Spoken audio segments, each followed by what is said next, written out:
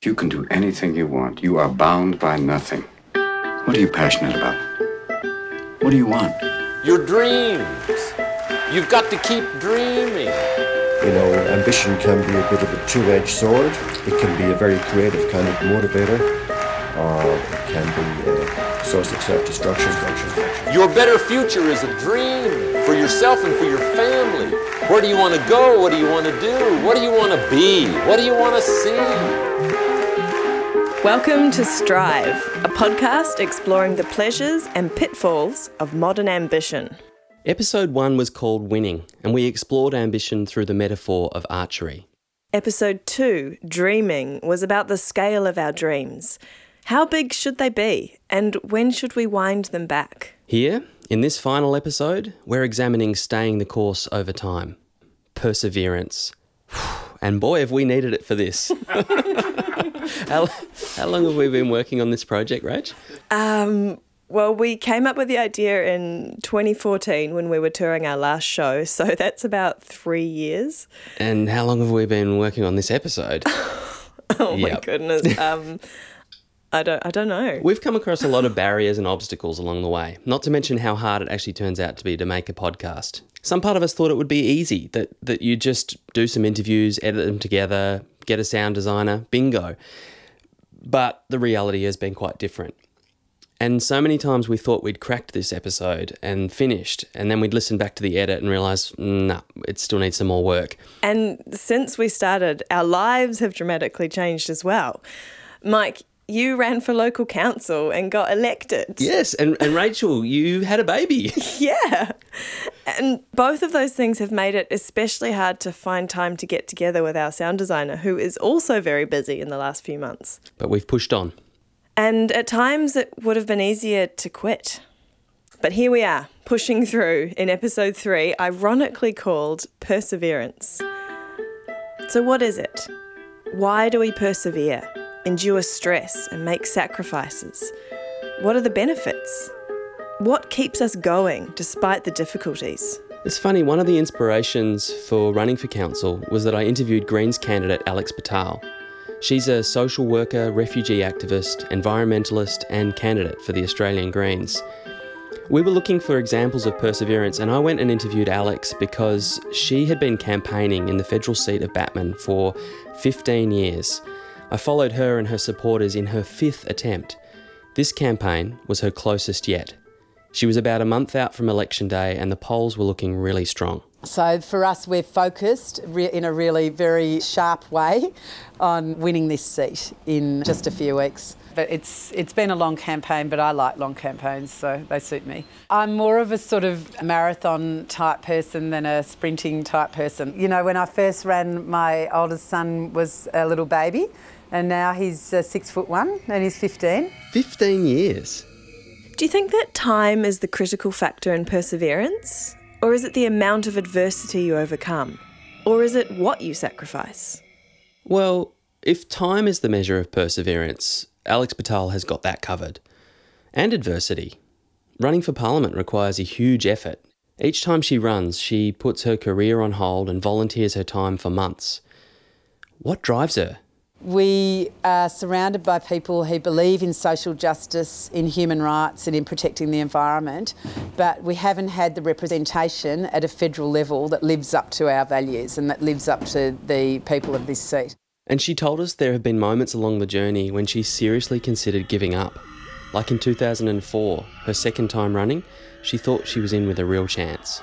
And so I was devastated. And at that, the night after that election, I really did say to Peter, I'm not sure if I can keep doing this. It's sort of, I don't think it's a worthy use of my time and of his energy supporting me.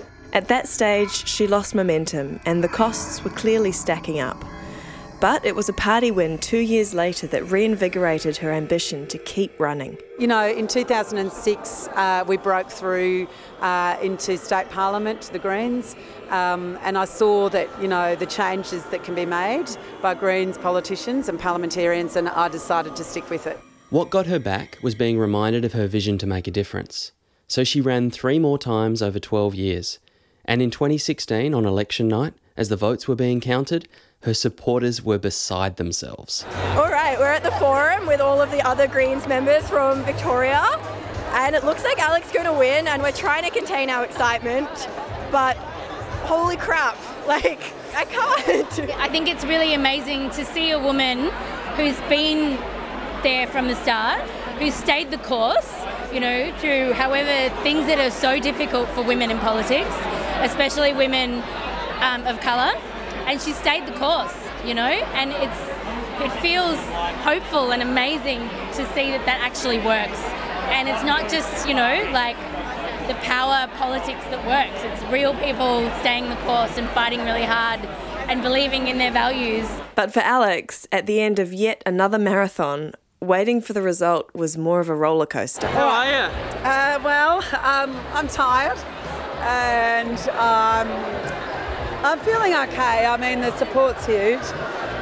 It's very close to call. Like, I just had an interview with ABC who told me that it's looking less likely, but then, you know, I just heard from an age journalist that it's looking more likely. So the updates are coming in, and it's just we're going to be buffeted around, I'd say. The seat was on a knife edge. It was so close that the vote counting went on for several more weeks. I met with her after the results came in. And yeah, so we won the primary vote in the seat, as I think a lot of people know, by about 1,000 votes, and then we lost the seat on preferences by about 1,800 votes. So that's about 1.3%, the margin. It makes Batman one of the most marginal seats in Australia. I asked her if she's going to run again, and even though it's not her decision to make, she's ready to try. So I will run for pre-selection again, I can definitely say that. And this actually flies in the face of the biology and psychology of winning and losing that we heard about in our first episode. Winning is addictive and it keeps you going, but to lose again and again and keep going, that's something else. It requires more resolve. So we asked psychologist Robert Hart about this. We love suffering for things we love. And we like it so much that if we suffer for something, we actually must decide we love it. You know, you think fraternities in the US, teams of initiations, that kind of thing. There's even a company called Zappos in Las Vegas in the US, which is a shoe company. And they'll hire you to come in and be a salesperson, a customer service person. They don't even pay particularly great salary, but what they offer is a fabulous sense of belonging. If after the training you don't want to stay, they will pay you to leave. And you're then left with this sort of uneasy cognitive dissonance that says to you, I've turned down $3,000 to leave, I must really love this, right? So I'm going to now have to prove to myself that I've made the right decision. Maybe now, 3 terms in or whatever it was, you lose face if you quit. Is that what's driving it? So it's like sunken losses. Yeah, sunken loss syndrome, yeah. How long do you persist at something because you've spent time on it? Could it be a marriage, a relationship, a business that you run, a profession, or an interest you have? It's too late to quit. That could explain some of why Alex perseveres, but her story's not entirely a sunken loss story because she's actually getting closer to her goal. Perhaps there's another explanation. Well, Rob also told us about Angela Duckworth, the researcher who studied a human quality called grit. So I would say that grit is sustaining passion and perseverance toward a singular long-term goal over years and years. So for Angela Duckworth, she looked at the 4 traits that gritty people have in abundance: interest, practice, purpose, and hope. Interest, practice, purpose, and hope. That sounds more like Alex. I'm more of a sort of marathon type person than a sprinting type person. These gritty qualities remind me of some of the more famous public figures, world-changing people like Nelson Mandela. He had interest and practice as a lawyer fighting apartheid, and I'd say that his sense of purpose and hope helped him to survive nearly 30 years in prison and continue to do his work. You have a limited time to stay on earth. You must try and use that period for the purpose of transforming your country into what you desire it to be. It's interesting, isn't it, when you look at the civil rights movement, you look at sports people, you look at people on a cause or a mission. You could argue the same with Viktor Frankl. He was in a concentration camp, Man's Search for Meaning, the book that he wrote millions of times, well, not millions of times, but countless numbers of times, on small scraps of paper, and a number of times that was taken away from him. But he had that as his core need to persevere through difficult times, And that was what kept him going. So he was in prison for years as well. Mandela had a cause, Martin Luther King had a cause. Some of these people just stood the distance longer. Okay, so people who persevere display the qualities of grit. And Nelson Mandela, Viktor Frankl, Martin Luther King are all people who've displayed a lot of grit and endured major adversities over long periods of time. But do your circumstances have to be that extreme to be considered perseverance? Or is there a more everyday version? Can people still be considered gritty, even if their adversity and the time spent facing it is proportionally less? Yeah, like people that we know, like your mum Kim, for example. I'd say she's gritty. Well, she's not Nelson Mandela. Sure, but if you look at her story, she does display Duckworth's 4 elements of grit: interest, practice, purpose, and hope. They're all there. And she's overcome adversity over a long period of time. Maybe perseverance is ambition plus adversity plus time. Kim McGregor has been a national advocate against sexual violence in New Zealand for over 30 years. She experienced abuse as an 11-year-old, and since then she has been passionately fighting for the safety of children. When I became an adult and I found out it's like 1 in 4 females, 1 in 8 males are likely to experience child sexual abuse, I was outraged, I guess, and I thought, well, the world has to know and we as adults can stop this. Having spent 20 years working in the sector, Kim was made head of one of New Zealand's only organisations dedicated to the prevention of sexual violence. But most government resources were going towards victim support rather than prevention services. And when she arrived, the organisation was on the brink of bankruptcy. I just got on my horse and started educating government because they just don't get it. Over the course of 10 years, she lobbied for increased government funding, not just for her organisation, but for the sector. And she rallied for the establishment of a task force for action on sexual violence. I was ringing all of these ministers and saying, you have to help. And I got doors slammed in my face all the time. In the face of rejection, funding cuts, setbacks and burnout, she persevered. Well, that's what's been said about me. I'm tenacious. That's what all the ministers have said. They've said it publicly. It's like I'm a dog with a bone. I just won't let it go. She said she was like water dripping on a stone. She wore them down. It's a perfect image for perseverance. And I was told that we would never get a task force for action on sexual violence. Some of the heads of the Ministry of Justice flew up from Wellington when I complained that we didn't have one and said, Kim, you're asking for too much. You're asking for funding, you're asking for a task force, you're asking for a prevention strategy. You're not going to get all of it. And I did.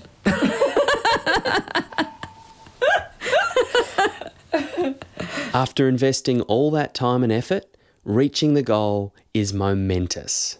The first day, the 4 of us, 4 representatives, were walking to meet the very first task force meeting with government, meeting at their table. I cried. I just it was like, oh, we've made it. We're actually going to the table to talk to government. They're listening. Government is finally listening to us. Little did I know, every step is the beginning of the foothills. That's what Mandela said. After climbing a great hill, one only finds that there are many more hills to climb. Every time I think I've got to the top of the mountain, it's just the foothills for the next one. The GFC hit just at that moment and all the funding was cut. The thing about my mum, though, is that her job is never done. Even if the funding hadn't been cut, she would have continued to work and work and work. That's everyday perseverance.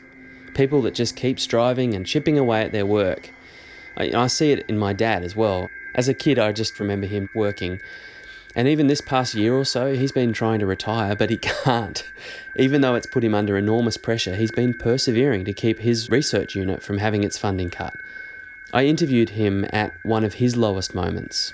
I'm feeling that I'm getting overwhelmed by all of this. It's not helpful to my health, and that I'm going to need to find a way out that'll decrease the pressure on me. It seems like there's a thread that connects these stories we've heard. They're all full of failure, adversity, even illness, with these tiny little wins along the way. The adversity seems so disproportionate to the successes. Yeah, and in all of our interviews, we've heard a list of personal costs. This is my dad's partner, Ruth. He has already had a stent put in his arteries, which he doesn't think has got anything to do whatsoever with the strain of this. But, he could actually be putting his life at risk here. Unfortunately, there's been a racist leaflet which has been distributed about me and my community. I burnt out. I didn't know my boundaries. I was trying to help too many people. I worked sort of 24/7, really unhealthy. I got to the stage where I couldn't hear one more story of trauma without dry reaching. I just couldn't cope with any more violence. I'm still pretty exhausted and I haven't really seen my husband for months. My partner at the time said, close the door and walk away because, your doctors have said you need to reduce your stress levels. And I said, I can't walk away from this agency. Carsten Roche is a psychology professor at Concordia University in Montreal. And Carsten's looked at a number of studies. People who are better able to let go when they experience unattainable goals, they have the experience, for example, less depressive symptoms, lower cortisol levels, and they have lower levels of systemic inflammation, which is a marker of immune functioning.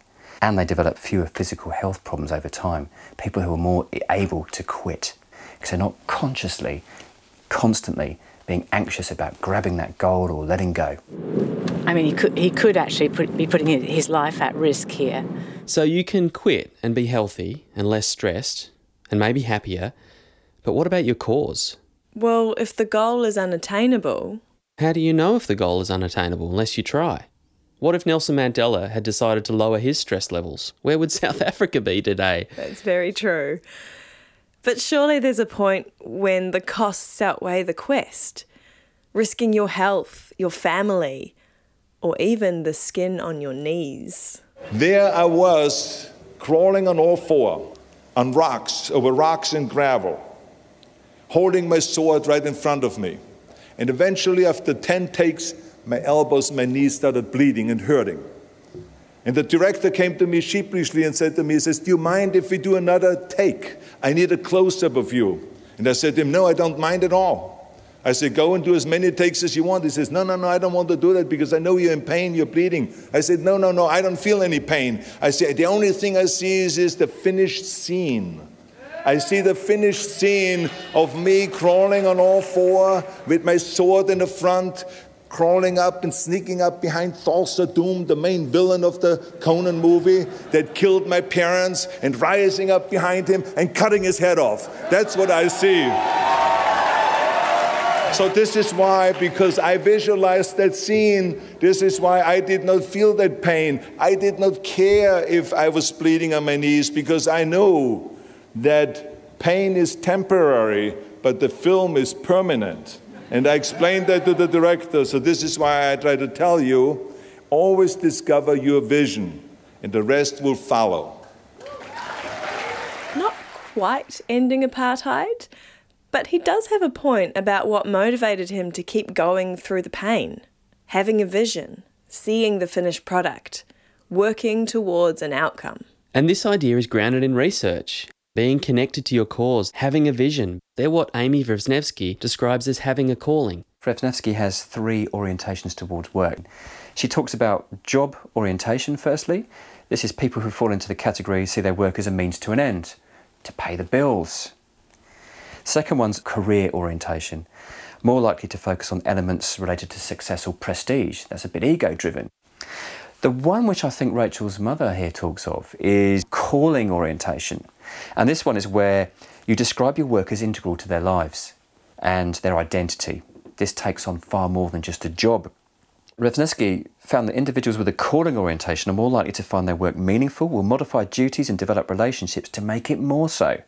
They are found to be more satisfied in general with their work and their lives. Therefore, this is no longer perseverance, it's life. And therefore, there's no willpower expended. There's no give up. It's daily life for them. We could definitely hear elements of calling when Kim and Alex spoke about what drives them. This is a problem, a societal problem, a global problem, and adults weren't dealing with it. So I just kept working in the field. That's why I guess I've been working here in this field for 30 years this year.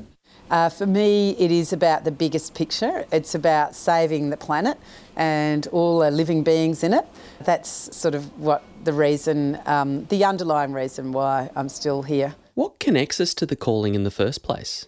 Well, both Kim and Alex described pivotal moments in their childhood that projected them onto the paths they've taken. When I was 8, the Whitlam government was elected. One of the first things they did was to lift the final restrictions of the White Australia policy. And I've got a vivid childhood memory from that time of my father coming home early from work one day and changing into his best white turban and going to claim his Australian citizenship. You know, it was just, I just followed, I guess, from being abused at 11 and not having the words to, make myself safe. So when I became an adult and I found out that there was not just me who was, I was outraged, I guess, and I thought, well, the world has to know. So personal affiliation, calling and vision are all strong motivators. But there's another thread we found in our interviews. I don't know, it's just injustice comes. People tell me about injustice and I go and try and fix it. We found anger and injustice, and they're at the heart of this final story. It was a way of dealing with my anger, and it was a way of dealing with my anxiety about it. And I thought, I have got to turn this into something positive. This is Rebecca Robertson, an actor, mother and transgender advocate. 17 years ago, she gave birth to 2 healthy twin boys. From the moment one of my twins could talk, she expressed herself as female and said that she was a girl. Rebecca has spent the last 15 years advocating and supporting her child Georgie to express herself as female, in the face of a culture and institutions that are not set up to support transgender kids. Why was she angry? Because when puberty hit early for Georgie, Rebecca discovered they would have to go to the Family Court of Australia to access puberty-blocking treatments that were crucial in making sure that Georgie's body didn't change against her will. The court process is expensive, time-consuming and slow, when puberty is fast. Many trans kids miss the window for treatment just because of this procedure. Many families neither have the time nor the money to even try. We're the only country in the world who does this to trans kids. So we were going through all of that, which I can tell you is just an awful experience. It's the very definition of powerlessness, I think, as a parent, because essentially your decision-making as a parent is taken away from you. So yeah, she was angry. Angry that her family was dragged through the courts. Angry at being made to feel powerless to protect her child. And that kind of anger, in Rebecca's case, has a potency, a power and a commitment that really kept her motivated to keep fighting, to persevere. It keeps you wanting to push, push, push, push. And that chipping away, that dripping on the stone, that's grit personified. And the anger that may have incensed that individual so much to want to keep that cause going, even when the cards were stacked against her, you become the embodiment of your beliefs, because it's no longer grit, it's a cause.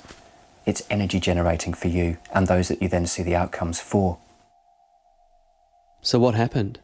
Through her relentless efforts, she managed to change the law, ending the requirement of families to go to court, and started Transcend, a national support network.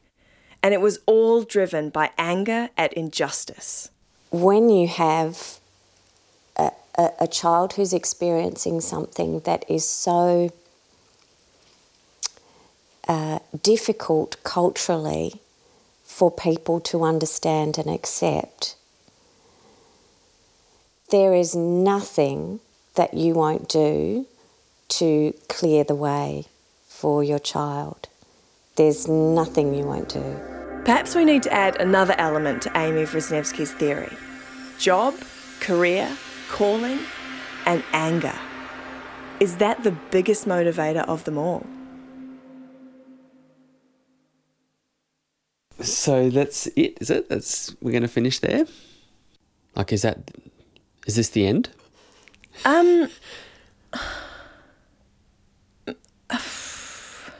Yeah, I think so.